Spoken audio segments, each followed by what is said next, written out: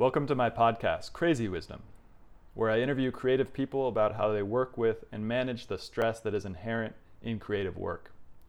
What I look for in these episodes is craft wisdom, essentially wisdom that only people who are in the battlefield of daily creation have access to. A lot of people talk about creativity and write about creativity, but really the only thing they've done is talk and write about creativity. What I look for is people who are creative and have this access to techniques and mindsets that only they have access to. Today I interviewed Joey Greiner. Joey was a DJ in New York City before he moved to Paris to become a DJ there, and ended up doing a lot of work with Station F, the new co-working station that is put on by the French government, with help from the French government.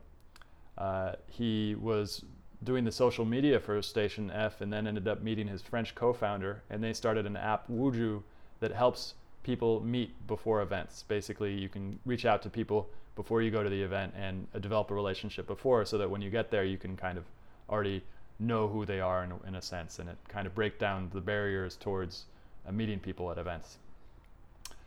The name of the podcast is Crazy Wisdom. If you like it, please go ahead and subscribe on iTunes. We also would appreciate any reviews if you find what we do valuable. Thank you. Have a great day. Introduce yourself. Sure. I am the co-founder of the mobile application Wujo. I'm also a DJ and a business school professor here in Paris. Very cool. And what brought you to Paris originally? I got here 2 years ago to do my MBA in digital marketing. I always wanted to live in Europe, and grad school is much cheaper here as well. And I lived in New York my whole life, and I was ready for a change, and Paris is just a beautiful city. That's a pretty creative way to find out a new opportunity, is just to move to another country and then go study there. I've done it a couple times myself. I did it in Thailand and a few other places. And how has living in a foreign country that's not your own in a different language, how has that changed your creativity or changed your ability to be creative? Did you come up with your idea for the app here in Paris? So the original idea of the app was not mine, it was my co-founder's. I met him while I was DJing at a club here in Paris. Cool. And he's actually an airline pilot for Air France and a developer. And he had come up with this idea for an app. And it was initially a dating app for festivals and nightclubs and any kind of events. The app would sync with your Facebook events, and you can match with other people that are going to the same parties or cultural event, basically anything there was a Facebook event for, you could match with those kind of people. And he had come up with this idea on his own and built the app, but he wanted someone that could develop the business aspect of it and market it, get people using it. And I was DJing and he liked my music, so he came to talk to me, and we exchanged contacts. And then he saw a few weeks later that I was attending an event, a meetup for startups, and at this place called The Family, which is like a startup hub here in Paris.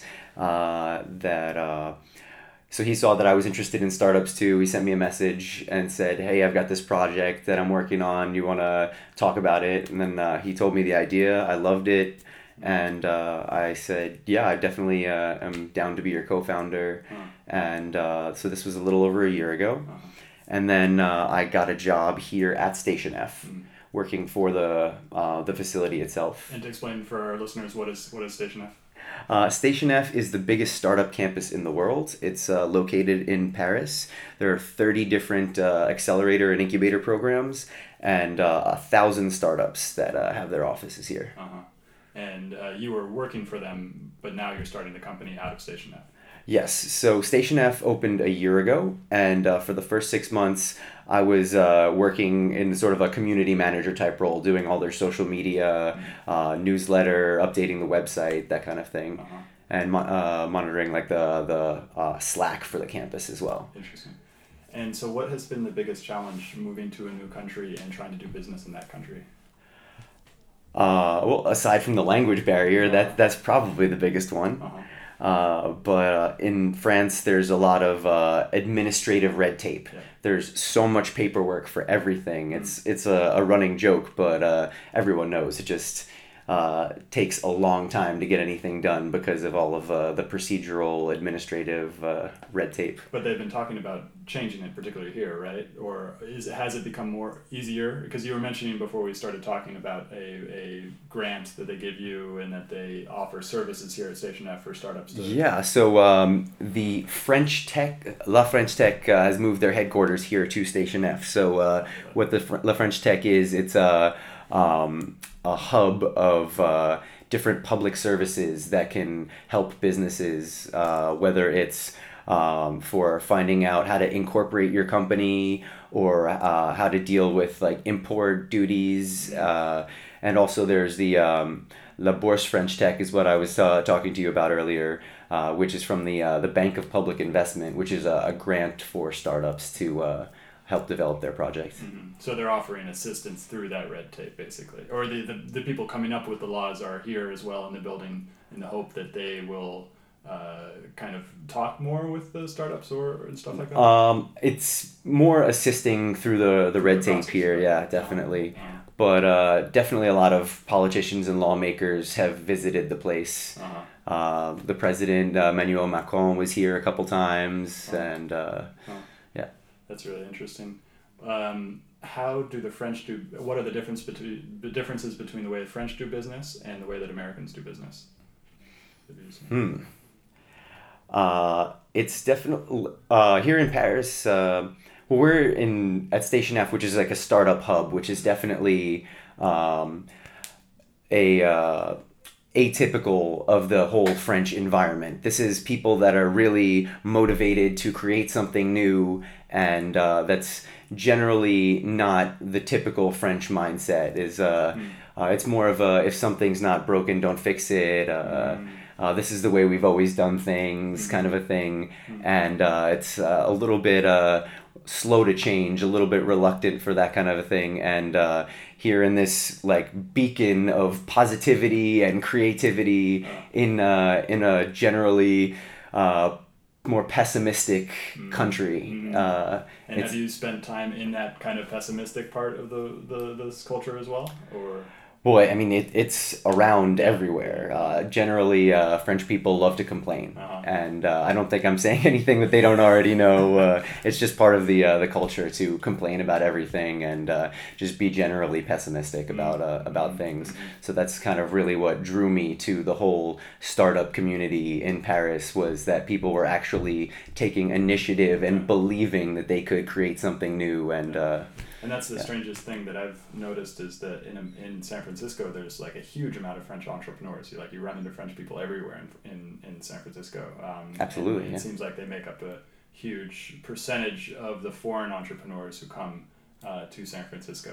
You meet a lot of Australians, a lot of people from India, a lot of other people, but French seems to take up a big part of the foreign entrepreneurs in San Francisco, and all of the ones that I've met are super positive and they don't complain and stuff like that. So it's really interesting, this kind of like this mentality that kind of started in Silicon Valley of believing that you can do things that nobody else can do, and then it kind of takes off in a certain part of the population in different countries, but then the rest of the country kind of remains the same, but it's kind of influenced as well because San Francisco is also contrarian towards the rest of the United States as well. So that's really interesting. What is the coolest thing you've seen come out of Station F in the last 6 months? Oof, that is a very difficult question. There's been a lot of cool things.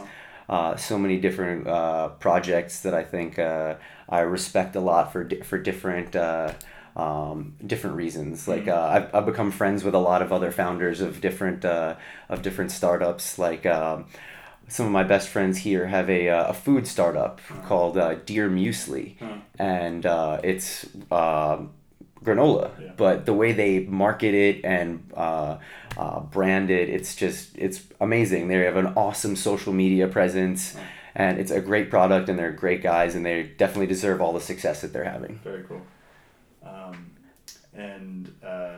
Can you tell me a little bit more about what you are working on and the stress that you faced in starting it? So, as I mentioned earlier, we initially thought of Wuzhou, our app, as a dating app for people attending the same events. But we had a big problem a couple of months ago when Facebook had their whole data privacy scandal with the Cambridge Analytica coming out, and so in response to that, Facebook had blocked a lot of developer permissions, a lot of APIs that people were using to make their products work, and one of the APIs that they blocked was events. So our app was unable to sync automatically with Facebook events anymore. So we were kind of faced with the decision. Well, first we thought we would get the permissions back eventually. Because Facebook had to review all of the apps again, give them permissions to use the different permissions, and initially we were waiting because we were hoping that they would give us those permissions back. But then when we found out from Facebook that we weren't going to be able to have those permissions again, we were forced to kind of either abandon the project or pivot. So the direction we took is now we are more of a professional networking app. So we sync automatically with Eventbrite events, and we're going to be adding Meetup soon as well.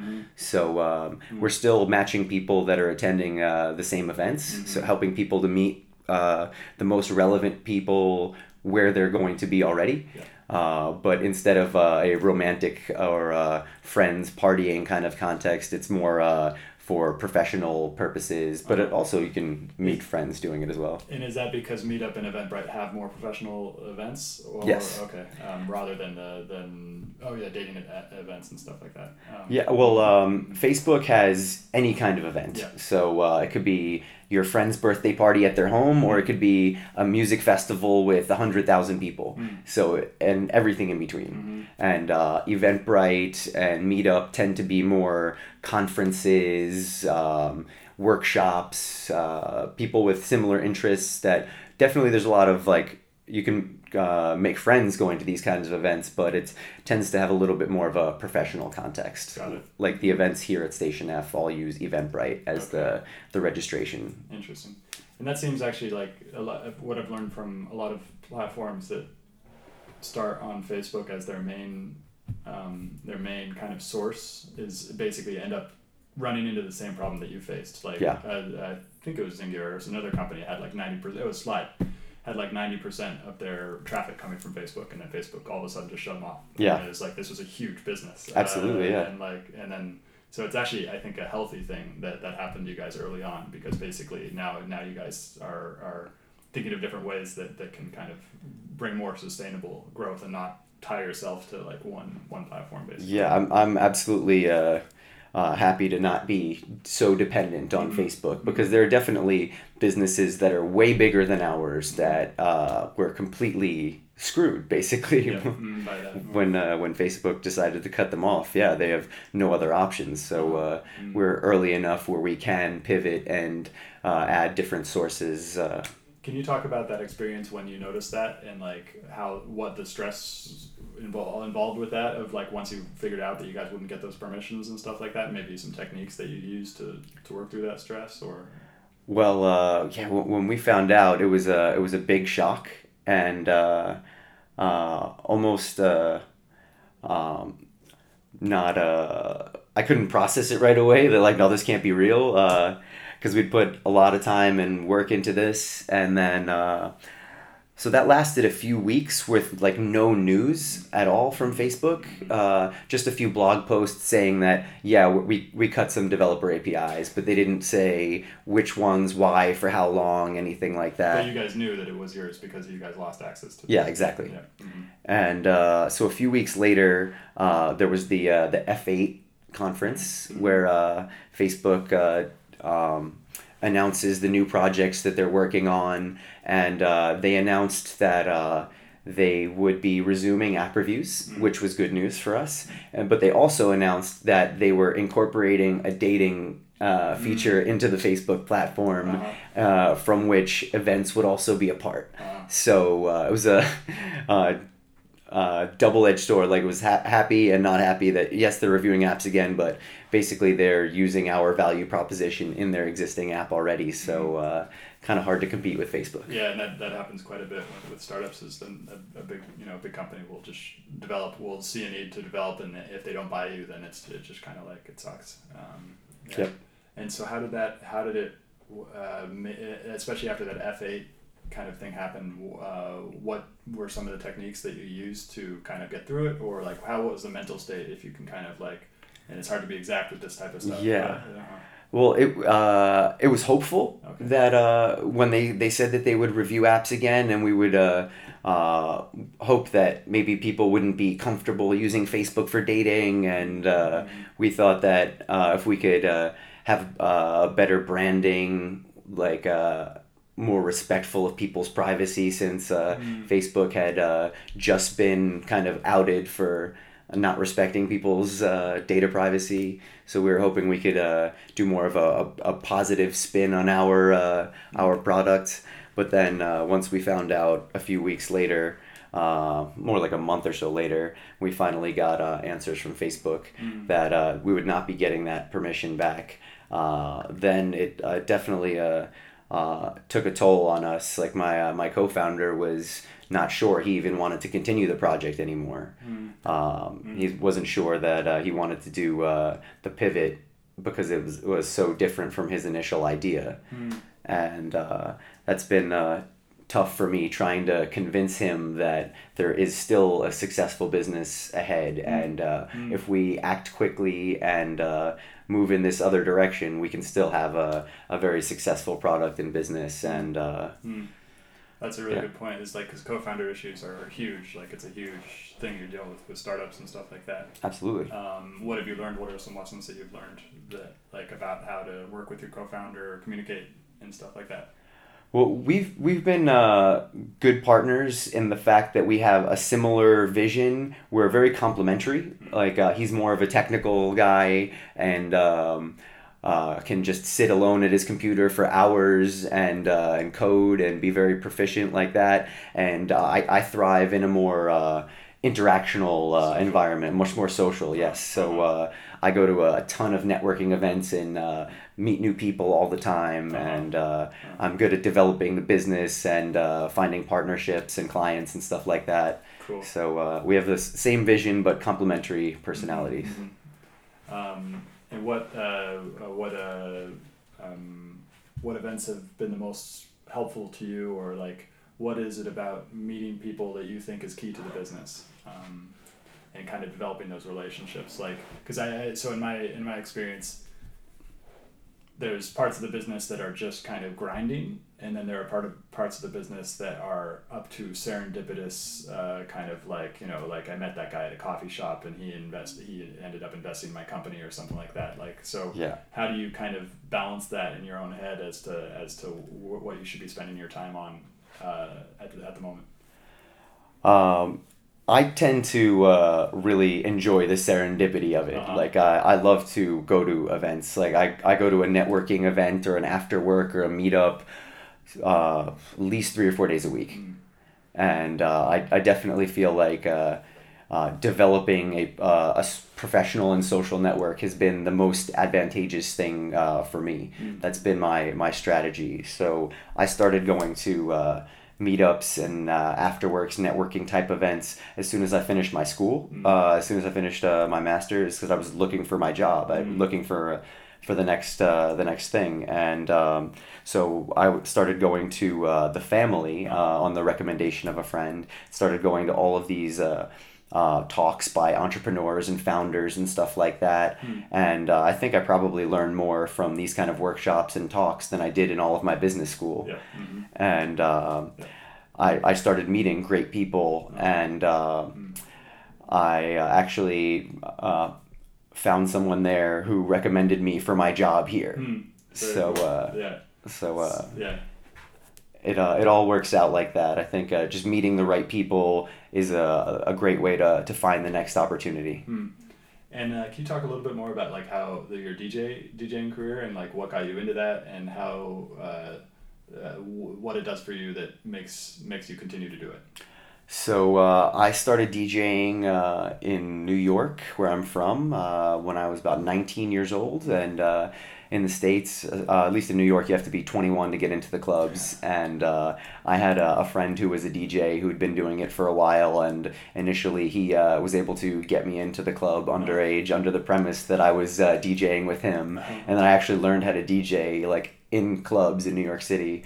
And then after I finished college, I did not see myself in a normal office job, so I continued to work in nightclubs, and I started my first company doing promotion for nightclubs. So at that time, I was doing more promoter type work, organizing parties, bringing people to clubs, and then after a couple of years of that, I really missed playing music, and I started DJing again. And so I had my first company for about 8 years in New York before deciding to move to Paris.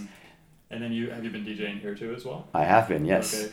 It was definitely difficult to break into the market at first. Even having played the biggest clubs in New York and Miami, LA, and playing big music festivals like Mysteryland and Tomorrowland. Then I arrived in Paris and started meeting the managers and artistic directors of clubs that I was introduced to by my friends. And they're friends like back in my friends States. here in Paris, yes.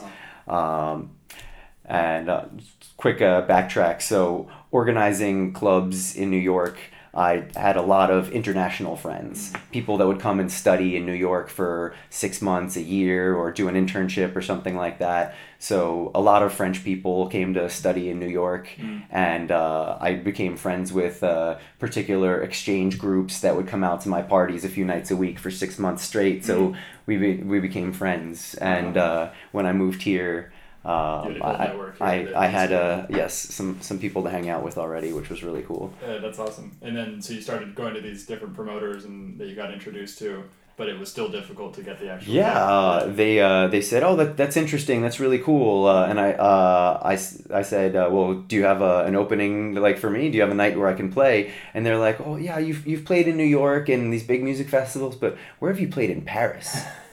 I'm like, are you kidding me? I just got here.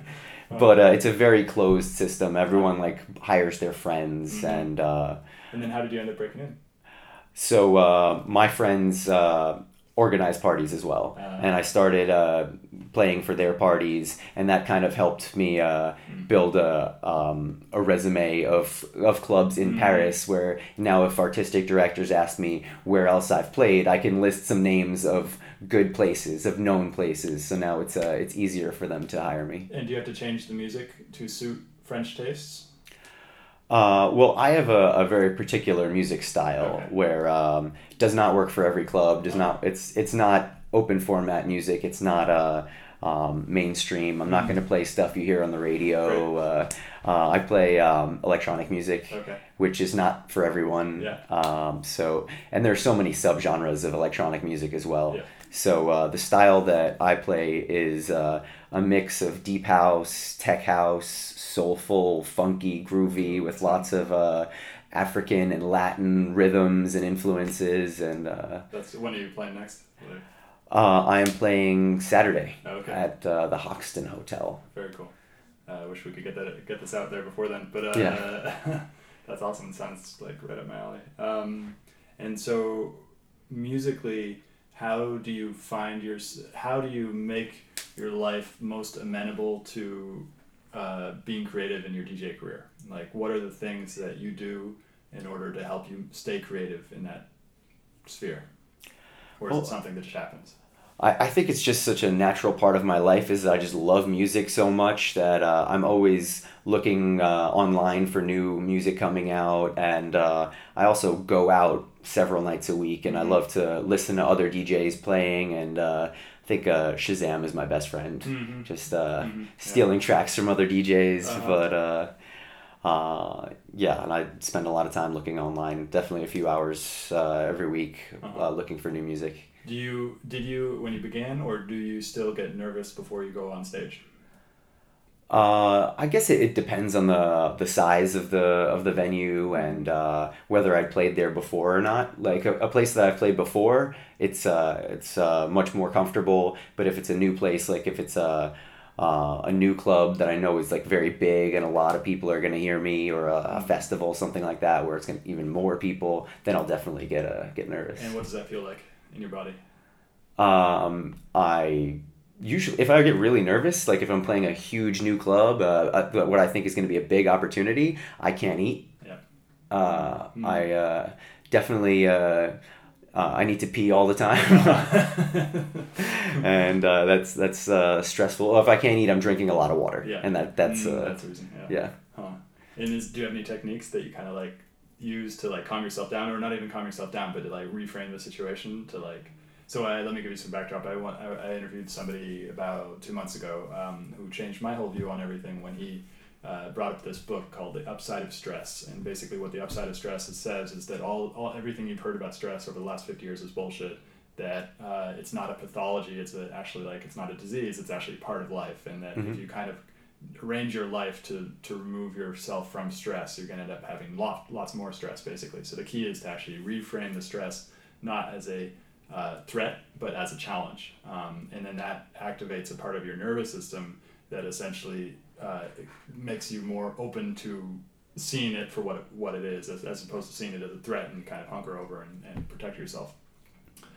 So the reason why I ask you, like, what is it? Is there anything you do in that moment where you kind of notice that stress kind of in well, I know that once I make one smooth transition, then I'm comfortable. Okay. So as soon as I know that I properly mix the second song into the first song, it's like, okay, you've done this before, you know how to do this. And so I know that once I start, I'll be fine. But it's definitely like a little bit of butterflies in the stomach, and this. An empty stomach, because I'm definitely too nervous to eat for at least half the day ahead of that. Interesting. But yeah, once I start, I'm good. Yeah, and I think that's very common. It's just like once you actually start the thing. Does that say let's talk not about DJ, but about something else that's outside of your comfort zone? Does that ever prevent you from doing something? Maybe from even like talking to a girl on the subway or something like that. That feeling of just like. What I'm getting at is like that feeling that prevents most of us from doing something is that thought inside of our head, just like, whoa, no, I can't do that. That's not me, or something like that.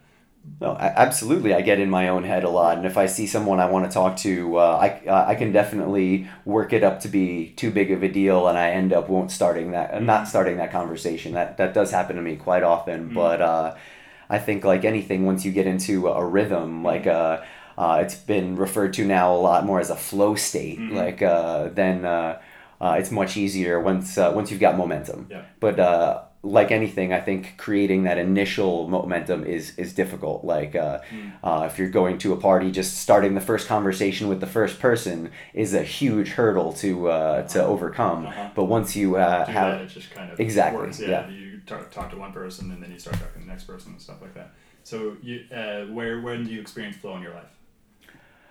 Definitely when I'm DJing, for sure. Once I'm in the moment and I can read the crowd and feel their reaction, I can test new things, push them one way or the other with the music, and definitely can feel a great flow during that. Also, working out, whether it's lifting weights, doing yoga, or martial arts. I grew up doing martial arts, and when I'm sparring, definitely in the flow state. And what things bring you out of the flow state?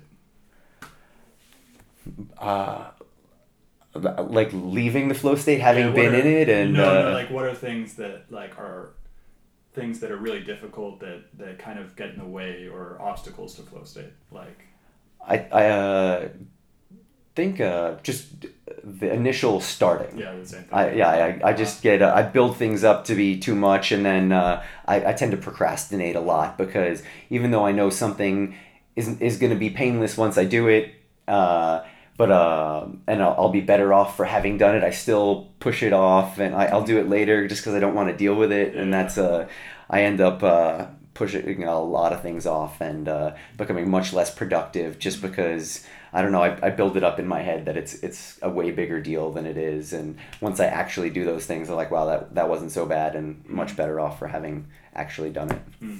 And so we got about 5 minutes left. What is one piece of advice or one book or one thing you've heard recently that kind of our listeners can use to access creative flow more, or kind of manage the stress that they face in their lives? That is a tough one. I'd say the people that I tend to listen to their content, motivational people like Gary Vaynerchuk says things that like just start, and where it's people want to start their own podcast or YouTube channel or something like that. He gives the advice to document and not create. Just share with the world what you're doing, and people will find that interesting, instead of putting a lot of pressure on yourself to build up saying, I have to create something, it has to be perfect and curated. You can just document what you're doing, and people will probably find it interesting if you're genuine about it. And that's really interesting, because that's like, I feel like in the 50s and the 60s and stuff like that, everything was like a really big production, so that people had to put a lot of work into creating any sort of media and stuff like that, so it was this like crafted thing. And now the internet is making it so that people, well, yeah, there's a couple of different things going on, but one, the fakeness of the internet for the last like 10 years has caused people to not like fakeness anymore. And so now